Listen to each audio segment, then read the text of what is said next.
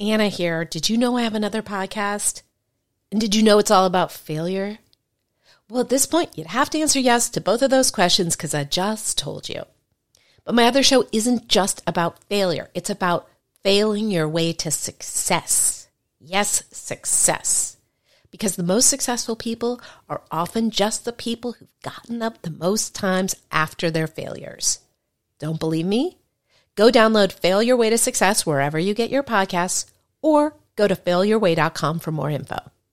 Now back to the show. Hi there, welcome to the show. I'm your host, Anna David. I'm so glad that you're listening. If you're new to the show, this is where I talk to people about their struggles, their success, how they've hustled their light out of the dark. And I want you to know that this particular interview I arranged with somebody not knowing anything about his personal life at all. So the fact that we got into some heavy duty struggles from minute one was a great revelation to me. So I'm hearing it at the same time you are. Let me tell you about this guy. He's somebody I've long admired. I'm one of those people who fangirls over big marketing people, and he's considered like one of the leading, if not the leading SEO expert. He's published 3 books about SEO.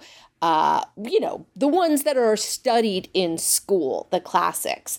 And he founded the SEO agency Net Concepts, which is now part of a multi-billion-dollar ad agency. He hosts 2 podcasts himself, which is how I discovered him. One is called Get Yourself Optimized. One is called Marketing Speak. You are going to hear about how you can come from really nothing and build this empire, and how you can find that coming from nothing is actually your greatest strength. So without further ado, I am giving you Stephan Spencer. Forget that I said Stephan Spencer. Okay, so we are chatting away. As you know, when I met you, I was not just a fan, but I had implemented something on my website specifically because I heard you talk about doing it, and that is the timeline. And it's funny to kind of get a little like starstruck by these by marketing heroes. It's a bit embarrassing. I live in Hollywood, as you know. I don't care about meeting Brad Pitt. I care a little bit about that, but anyway. And it was so great to realize you're a part of the Genius Network community.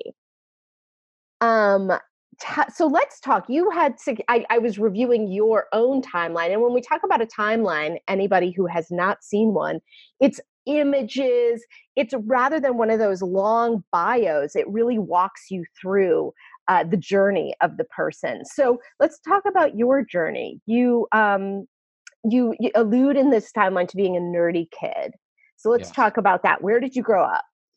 I grew up in a ghetto, and I'm not being hyperbolic about that. It was an actual ghetto. I as a little kid, I made the mistake of going around the block once, and I was almost abducted. I ran away. So the guy tried to get me in his car, but I ran. I was raised by my grandparents, my grandmother and grandfather, until my grandmother died, and I ended up in a foster home by the end of my childhood. But this was all a huge gift. In retrospect, it was challenging. I bounced around from place to place when I was a kid. Went to live with my grandparents. Went to live with my aunt. Then she moved and went to another city with her, then back to Toledo to live with my grandfather, and then to my mother's, and then back to my grandfather, back and forth, then to foster care. It was an interesting ride. But the idea here is that when you are given adversity, you can either turn that into something amazing, or you can let it just crush you, be a victim of it. So I chose to do something with it. So when I lived with my mother, she was mentally ill. She worked 3rd shift. So I'd be spending all my nights by myself as a kid. Not great to be in a house by yourself all night long every night. But what I would do is in the summers that I lived with her, which is just like maybe 2 years, I would code all night as a kid. I taught myself how to program, not just in BASIC, but also assembly language. I was coding in hexadecimal, super geeky little kid. And I wrote my own bulletin board system, a BBS back in the day before there was internet, the World Wide Web and everything. There was CompuServe, and there was BBSs that you would have to dial into. And so I ran a BBS from my home phone line, which really ticked my mother off. She'd pick up the phone, and then she'd hear a modem sound, and she'd scream up the stairs to get the modem off of the phone so she could make a phone call. So I saw this as an opportunity. I had so much freedom when I lived with her. I could just go. In retrospect, it's crazy to think about like all these things that I would never allow my kids to have done at that age. But I would hang out with guys that were 10 years older than me. Mm-hmm. As like a 12-year-old, I would go hang out with 23, 24-year-olds who were trading software and stuff on Commodore 64 software and everything. I could have gotten like abducted, kidnapped, whatever. I could have like gotten molested. Like all sorts of really bad stuff could have happened. Thankfully, it didn't. But that experience of having so much freedom and ability to create my own destiny and build stuff, and that started a whole the trajectory for me. Like for example, as a 17-year-old, I managed to scrounge, like I bought a car for $65 that ran, and I figured out how to go to a junkyard and get an alternator from another car, the same make and model, and replace it myself. So I replaced my own alternator with a junkyard alternator, and it worked. And the car was a $65 car. Like that's how I got around in the world. Is I just hacked the system. And so I got married at 19 years old. I started building websites in 1994. I dropped out of a PhD program in biochemistry to start an agency without ever having any business experience or any kind of business classes or marketing classes or anything. I just kind of winged it. I'm like, I'm going to figure this stuff out.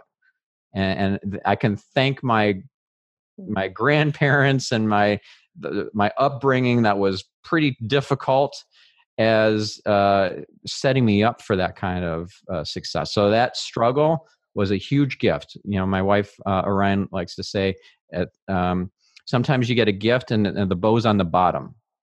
Oh, I love that. Yeah.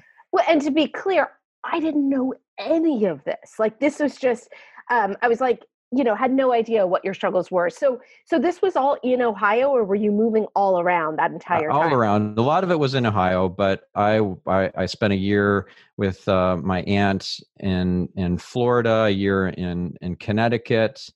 I would spend summers, some years with family friends in Chicago, friends of my aunt. Like I was bounced around so much.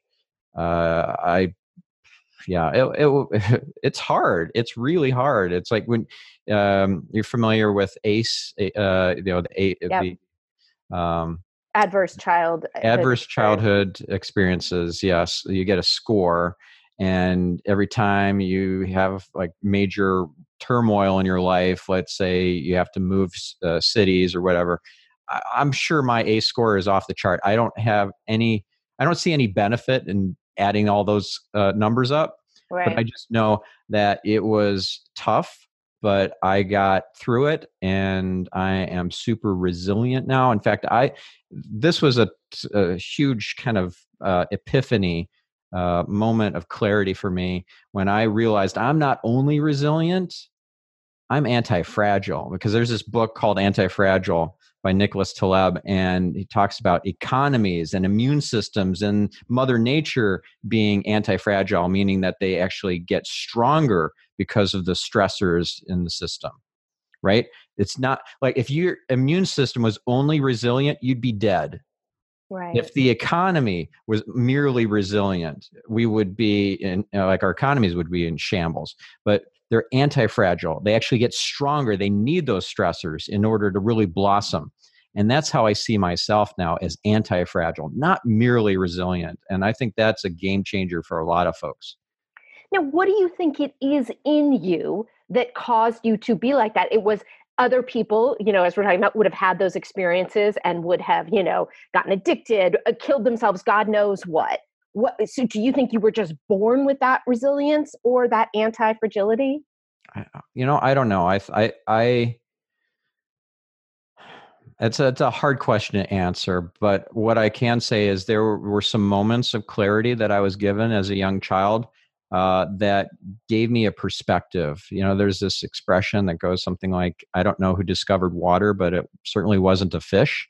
Mhm. You're immersed in a dysfunctional environment and you don't see it.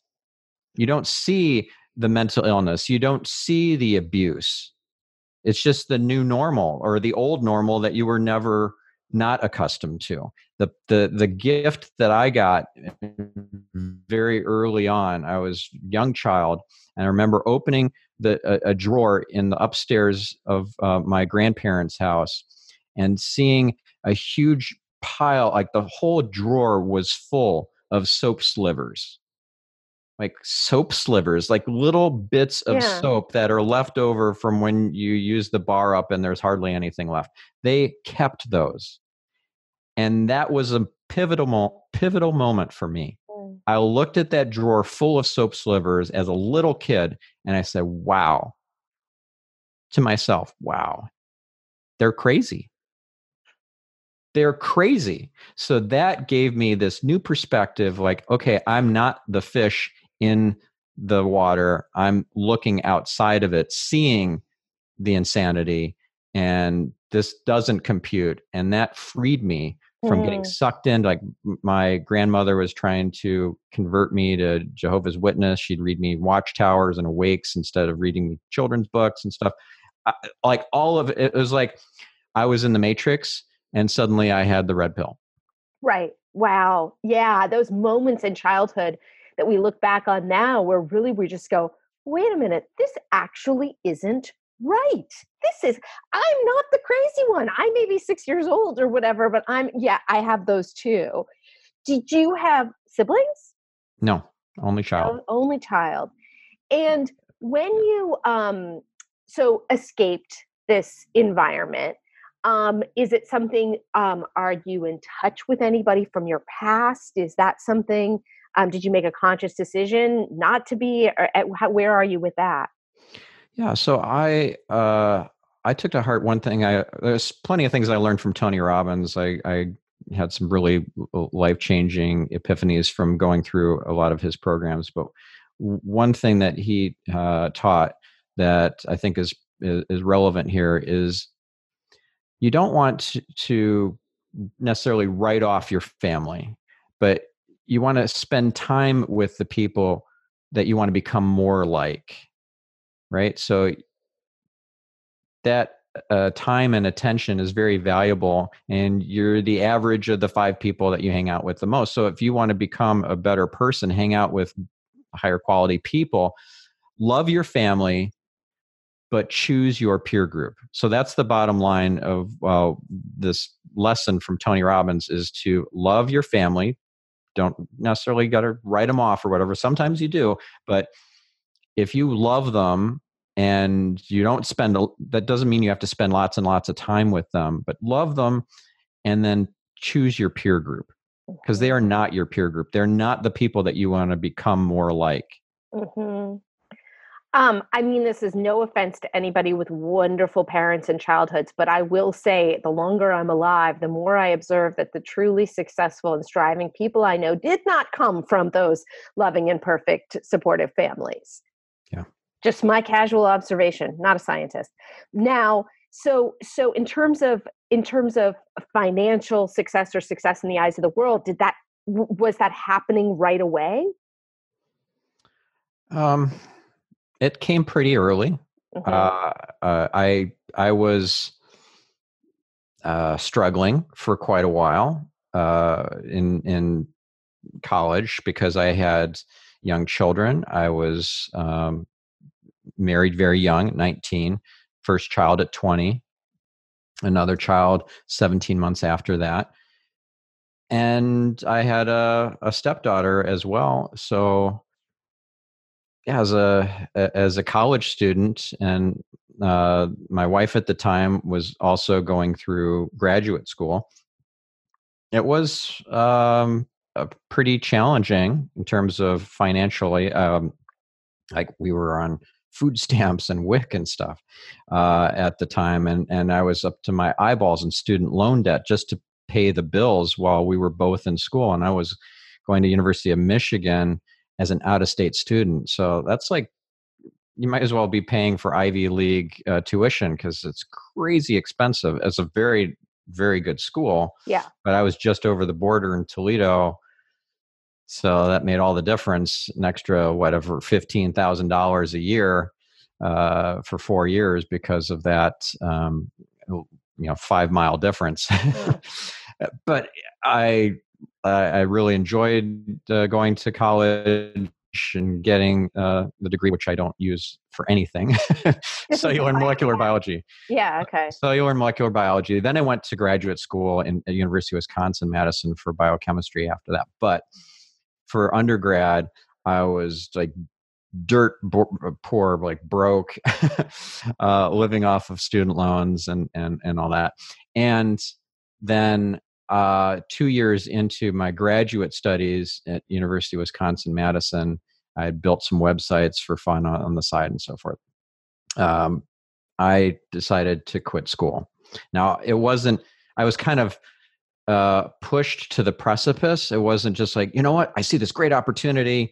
I'm going to just go for it. And that's usually the positioning that you'll hear, like, success upon success upon success. Well, I'm pretty transparent with this sort of stuff that it's not all, easy peasy.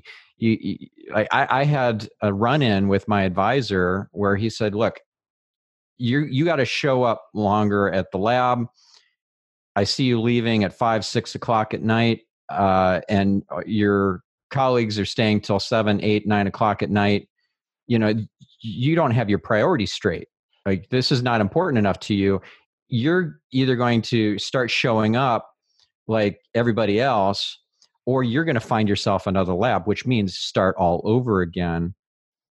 New research, new advisor, being kicked out of a lab. It'll be really hard. I'd lose a year easily. Wow. So I could choose to do that, or I could choose to wrap things up, take 3 months to finish, get a master's, and do something different. And at that same time, I had this opportunity that I saw to start a business and to get into internet marketing.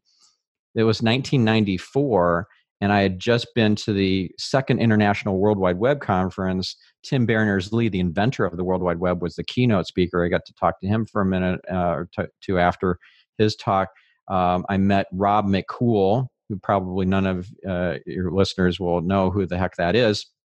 I didn't know who it was either, but so Mark Andreessen was the guy who started Netscape with Jim Clark. Well, Rob McCool was the guy that they hired to create Netscape Server. He was the creator of NCSA HTTPD server, and he's also the creator of Apache web server software, which runs most of the web servers of the internet. Mm-hmm. He created that, and I met him, and we talked, and I had never heard of Netscape. It was 1994.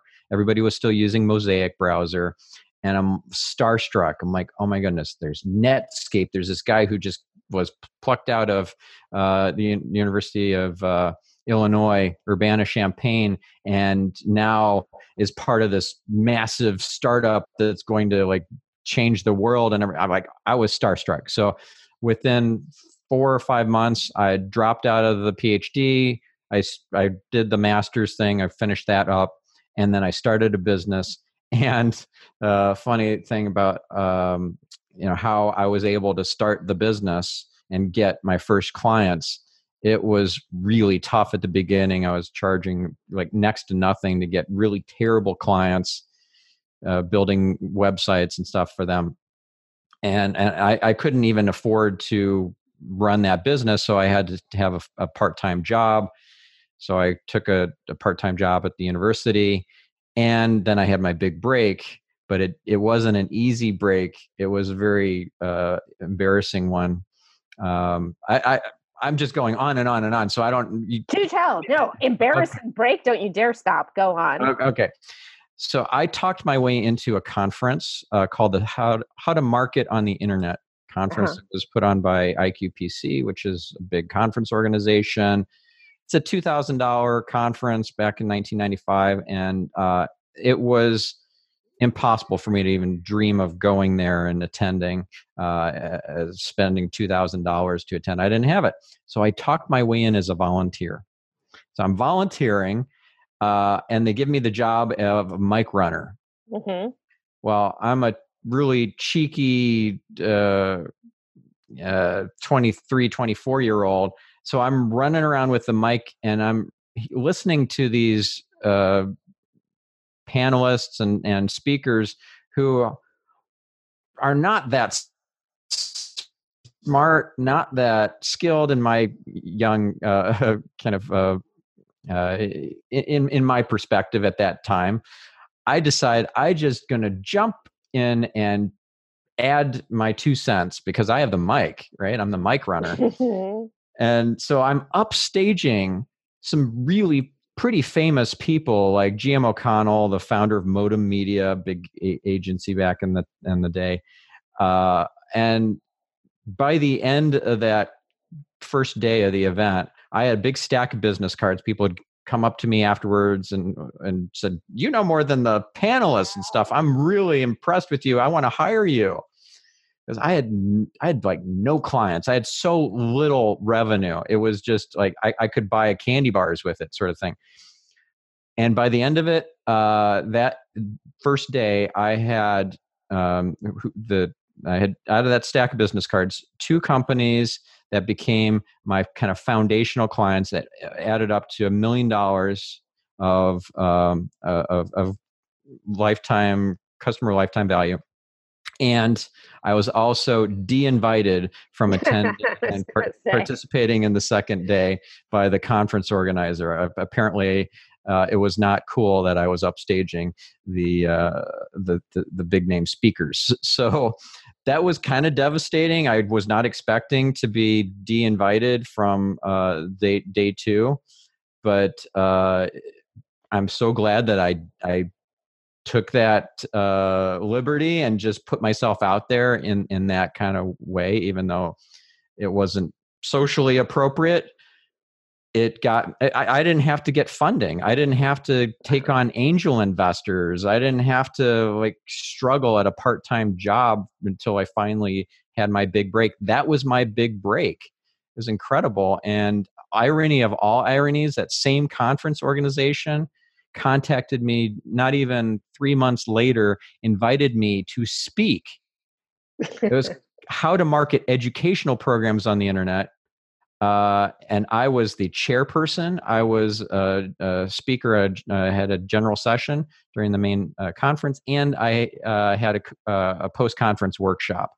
And that started my speaking career. And I was terrible. I was the worst speaker. Terrible. I was even worse at chairing a conference than I was at speaking. I had never been trained on speaking. I didn't know how to keep people like on time and keep things like light and moving, and like it was a train wreck as far as my speaking ability and chairing ability. But I was just like focused on getting that mastered. Like repetition is the mother of skill, as Tony Robbins likes to say. So I just keep plowing at it until I master it. And I did that. I've spoken, I don't know, 1,000 times in the last 20 some years. And I've gotten really good, but I've also gone through training as well. But just that repetition and keeping at it.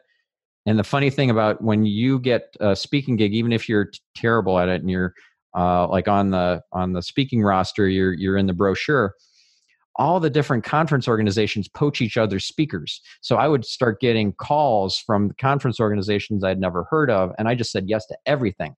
Right. So I had my calendar full of speaking engagements, even though I was a terrible speaker. It was pretty funny. But like these two stories are just such a testament to breaks don't, like, I think a lot of people have this delusion or that like a break is going to happen to them. Like you bestowed your break upon yourself. And then despite the fact that you knew you weren't good at something, you learned on the job. Yeah. And I think a lot of people are not willing, maybe not willing, don't understand that's an opportunity. Yeah. And what I didn't understand in those days, I mean, I had that hustle and the drive and all that, you know, like what Gary Vaynerchuk talks about, or Gary V, you know, it's like, he's all into hustle. I had like copious amounts of hustle. What I didn't have was that kind of spiritual perspective. I was agnostic until I was like 42 years old. And then I had a spiritual awakening in India on a Tony Robbins Platinum Partner trip. And that changed everything for me. And now I'm coming to the things with a lot more wisdom and surrender and trust and a belief and that life happens for you, not to you. And it's not like all about the hustle now. It's about allowing, and that we live in a friendly universe, and to trust in that. I didn't believe in any of that. I just thought, oh, there's so much darkness and, you know, there's so much evil. And like, that's a lonely, sad existence to believe that everybody's out to get you, or that you have to be on guard 24/7, or that, you know, there's really nothing. It's just emptiness out there. So now I've got this new perspective that I didn't have, and that makes life a lot more joyful and alleviate some of that need to hustle. Well, and it's so appropriate. This podcast is called Light Hustle because it's all about combining the hard work with the spiritual and the light, you know, in terms of lightheartedness and humor and all of those things. Because the truth is, with the hustle and the success, if you don't have the joy, who the hell cares? Sure, you can pay your bills, but who cares? So how long ago was that? So, well, the spiritual awakening happened in 2012. And then just all the miracles started happening after that. It was incredible, like crazy stuff. First of all, you know it's a spiritual awakening when it's like an LSD trip. I don't have any experience with LSD or any other drugs, but it was an out of this world, kind of out of body experience. I got touched by this oneness monk, and afterwards, and I felt so blissful and connected to the creator. And remember, I was agnostic, practically atheist for my whole life. I felt connected to the creator, like I was suddenly plugged in to the universal Google or something. It was just incredible. And then I walk outside after that, and I see the trees and the grass and everything, and I'm just thinking to myself, wow, this is so beautiful. And the color of the green was just bizarre. It was Technicolor, like in a cartoon. I'd never seen stuff glow like that. And I'm just like, wow, I'm like, this is like, this is a pivotal moment in my life. I've suddenly discovered my higher power. And afterwards, the monk explained to me that the divine is an experience, not a belief. So we believe in God, we believe in a higher power or the creator or whatever we want to call it, in the universe, whatever our belief is. It's a belief. But when you experience God, that's a whole other ball game. Right. So I got to experience God, and then it changed everything. And then miracle upon miracle, like crazy stuff you'd never like. That doesn't even compute. That stuff doesn't even happen. It started happening to me. Okay, so this was in India. You arranged to be touched by this monk. Tony had brought these monks from Oneness University outside of Chennai to this palace in Udaipur. It's beautiful. They have these little islands in Udaipur, and there are palaces on each one of the islands. So we were at one of these palaces, which is a hotel, very fancy one, and he had arranged for all these monks to come in, and the whole topic or theme for that intensive was oneness. Oneness is like the sugar that you can add to your coffee, your tea, whatever your favorite drink is, whatever your favorite religion is, doesn't matter. It's compatible with oneness. Islam, Buddhism, Hinduism, Christianity, doesn't matter. Judaism, it all is compatible with oneness. And we got to experience oneness through these dikshas, these oneness blessings. And that one in particular, that was from a particular monk who is super high vibration, like, wow, like I got zapped.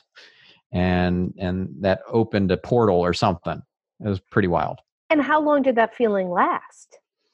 Well, the feeling was kind of fleeting in that, an hour later, I'm kind of back to my new normal. But having had that experience, I was a different person. I was completely transformed permanently. It's like they explain that a awakening is a permanent shift in your brain, in your biology. You can't go back to the previous version of your brain anatomy after an awakening. So what were these miracles? What have these miracles been that followed? Meeting my wife. So I wrote my relationship vision 2 months later on a poster board at Date with Destiny, another Tony event. And I prayed for my soulmate to show up. As I was writing it, or right after I finished writing it, I prayed for her to show up. I connected to the divine, my divine, and asked for her to show up right away. You get what you ask for. If you say, well, I would really love to have a partner in the next couple of years. Well, okay, you just asked for it to happen in a couple of years. I specifically asked for right away. Right. 12 hours later, we were mutually introduced. 18 hours after that, we said, I love you to each other. 9 days after that, I proposed to her in a hot air balloon. She did say no. She said, not yet. So, which was, it was all perfect. We were together, inseparable the whole time. And then 9 months later, I re-proposed to her and she said yes, but we were inseparable that whole time. So it's not like it destroyed the relationship that she said no. It's that, it was a little impetuous or impulsive, I guess, to propose and have the ring and everything 9 days after meeting her. But I knew. And the way I knew was because I had learned in India to give these oneness blessings, the dikshas, myself, so I could put my hands on people's heads and zap them too. And at Date with Destiny, there's this evening, the last evening, where everybody gets touched. Or if you're a blessing giver, then you can be the one who's blessing people. So I was doing the dikshas to people while the lights were turned down and the music was playing and so forth. And she hadn't gotten touched. A lot of people don't get touched because it's kind of chaotic and like you're not directed like, okay, this row has not been addressed yet. Go deal with them. So there's a lot of people get touched more than once. She didn't get touched at all. So I met her. Like I said, she mutually introduced, and she mentioned that she wasn't touched. And within the first 10 minutes of meeting her, I'm like, would you like me to give you a diksha? She said, yeah, I'd love that. That'd be wonderful. Because I knew how to do it. Right. When you do this, you are connecting to your higher power and you are asking for divine grace to pass through you. You are a conduit. And the more you want it for the person that you're praying for, that you're touching, the more divine grace that passes. So I'm praying for her like she's my soulmate. And then it was 10 minutes into meeting her. And I knew she's the one. And how long have you been married, or how long have you been together? Well, we've been together since December 2012. So that's 6 years and a half. We've been married for 2.5 years. And it was a long engagement. Yeah. But just did the math. Yeah. And we should and we have a baby on the way. Oh, you do? Congratulations. Thank you. And 3 more weeks. How long? 3 weeks. By the time you guys hear this, he will be a father yet again. Yeah. Now, and we should mention that what her work is in the relationship realm. And doesn't she teach how to find your soulmate? Yeah. She's a love coach. And before that, she was a life coach. And before that, she was a personal trainer. So she's gotten a lot of training and learnings from Tony Robbins. That's how we met, was at a Tony Robbins event, but she had done Unleash the Power Within. She had crewed Unleash the Power Within. And we've done a lot of events together after, but we do a lot of personal development stuff. We don't do Tony Robbins events anymore, but we're doing other things. So we're seminar junkies, we're mastermind junkies, we're in Genius Network together, for example. Mm-hmm. So she's not going to any meetings right now because she's so pregnant, but she went to several Genius Network meetings earlier this year. It's fun. What we haven't even talked about is that you are the leading SEO expert. Can I say that? I'm not going to correct you, but I wouldn't say that myself because that kind of sounds pretty arrogant. But I do have kind of the Bible on SEO that I co-authored with several other folks. It's called The Art of SEO, and it's 1,000 pages, and it's used as a textbook at universities and published by O'Reilly. It is the go-to book on search engine optimization. If you have a website and you need to get it to the top of Google, that's your book. And you also have 2 podcasts. I have 2 podcasts. I also have 2 other books, and I'm kind of a overachiever. I'm prolific with content creation. So the podcast that's all marketing related is called Marketing Speak. But then I have a personal development podcast that was inspired by my journey and all the development stuff that I've done, all the self-help stuff, and it's all biohacking, productivity, spirituality, relationships, all that. It's called Get Yourself Optimized. And are they both released every week? Yeah. Okay, this has been fantastic. We are going to get right now to the lightning round, which just means say the first thing that comes to mind. Don't think about it too much. What is your morning routine? I connect, do a prayer, a Kabbalah prayer. I'm big into Kabbalah. It's called the Anabacoa prayer, and it helps me connect to the Creator and to my certainty and to the bigger picture, to the 99%. The 1% is what's like what we experience. This table is hardwood, but it's not. It's actually mostly space, and you got to connect to what's outside of our normal realm of our senses, and I do that every morning. And that's the main, most important thing that I do. And I also do 3 absolutes that I write down in my online journal, or not online journal, but on the computer. I use Day One, the Day One app, and I put my 3 absolutes down. And I'm probably way over time with that lightning. It's okay. There's no time. There's no timer. Are 3 absolutes just 3 things you're going to do that day? Yes. Okay. Taking a massive to-do list and winnowing it down to what are the 3 attainable things that I'm going to do, and not try to do everything, not try to overwhelm myself. I'll look at the to-do list, but the 3 absolutes are the 3 must-dos. What is a book that has changed your life?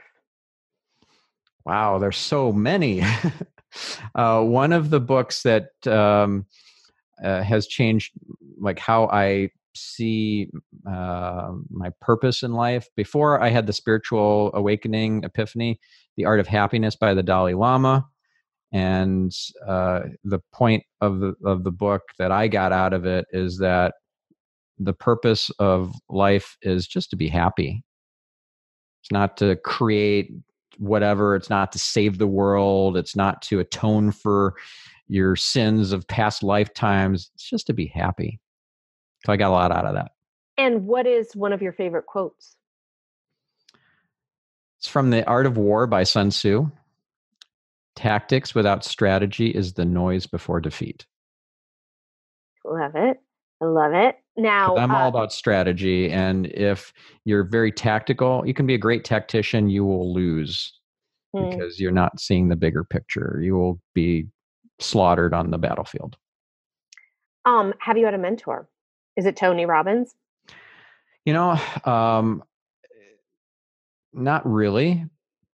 He was more of a coach and a seminar leader, and you don't get much time with Tony directly. Like, you don't get any time. I had very small, limited conversations with him one-on-one, which is almost impossible even to get a minute talking to him. So I wouldn't consider him a mentor. I've had plenty of mentors, and many of them were also coaches. So if I see somebody that I want to learn from and kind of emulate how they are in the world in a particular area, then I will seek them out. And some mentors have been just helpful and not charging me. Some have been very serious investments. It just depends on the situation, but I'll give you one example of somebody who has been a great mentor and coach to me, and that's Ephraim Olszewski. He is a guest on both of my two podcasts. I've gotten some incredible insights from him, and you can catch some of those about like things like intentionality and responsibility and so forth from the episodes. It's Ephraim, like E-P-A-E-F? Ephraim. Okay. And we've touched on this a lot already, but what is, if you could break it down, what is your spiritual practice? Yeah, so I'm really big into Kabbalah. I'm also, I really get a lot out of oneness as well, but I've kind of more shifted to Kabbalah. I take a lot of classes at the Kabbalah Center. So I've taken Kabbalah 1, 2, and 3, and then 1 and 2 over again. And then and with my wife, we go through these classes together. And then we stopped at 3 and got married. And then we didn't end up doing 3 a second time. So these are 10-week courses. Amazing. By the way, I've interviewed 3 of my Kabbalah instructors on the Get Yourself Optimized podcast. So if you're wondering what the heck is this Kabbalah thing, why is Madonna so into it? It's awesome. It's like the most ancient self-help movement. And again, you don't have to be Jewish or anything. It's like a mystical branch of Judaism, but it's like an ancient self-help movement. It's like the sugar you can add to your coffee or tea or whatever. So it doesn't matter what your religious bent is, or if you're not even religious at all, just go for it. At least listen to those episodes. There's so much wisdom and insight from Kabbalah. So I love Kabbalah. Taking practical Kabbalah. There's another class from the Kabbalah Center, and I love it. It's awesome. What is your best quality? My best quality. Honesty, I guess. Honesty and transparency and just being real. Like there's no pretense. Sometimes there is. I mean, we all have ego, but I work really hard on keeping my ego in check. So if somebody wants to hear the real story of how I got from A to B, I will tell them. I'm not going to sugarcoat it. And how do you define dark? Absence of light, and when I say light, I mean like a capital L, like the light of the Creator. And if you are revealing light, which is something I do and try to do all the time, I'm thinking about how am I going to reveal light in this podcast interview, for example, or when I'm interviewing a guest for my shows, like how am I revealing light in this, or if I'm doing a speech at a conference, how am I revealing light? It's how I gauge my success and what I'm focused on. So if you are focused on the negative, like, oh my God, Trump did this again, and like, oh, what the heck? Or you're like, oh, the environment, it's all just on fire, and like all these species and are just being wiped out, and you focus on the dark and you get more dark. You attract more darkness. You like focus on the darkness in your relationship, and you bring in darkness like a magnet to your professional life and to other relationships and so forth. You got to focus on the light. And when you focus on the light, you are a beacon of light to others, and people have hope and they get inspired and they change the world. And you don't have to change others. You just have to change yourself. Like Gandhi said, be the change you want to see in the world. And so then how do you define light? Is it the creator? Is it something specific? I use the definitions that I learned from Kabbalah. There's the light of the creator called the light of wisdom. And then there's the light that we reveal as humans or as souls. And that's not the light of wisdom. That's the light of mercy. So when we're merciful to others, like somebody really deserves to get cut off because they just cut me off, but no, I'm going to let that go. That's the light of mercy. Mm. Well, Stephan, this has been fantastic. You have brought so much light. What is the best way for people to find you? Yeah, stephanspencer.com is my main website. And my two podcasts are Marketing Speak and Get Yourself Optimized. And each of those have websites. So you can go to getyourselfoptimized.com if you're interested in the spiritual side and the personal development side of what I'm up to. And then the Marketing Speak website is marketingspeak.com. And that's not just SEO, it's Facebook advertising, e-commerce, analytics, paid search, all the stuff that relates to marketing online and even offline. Well, thank you so much. Thank you guys so much for listening, and I will see you next time. Thank you.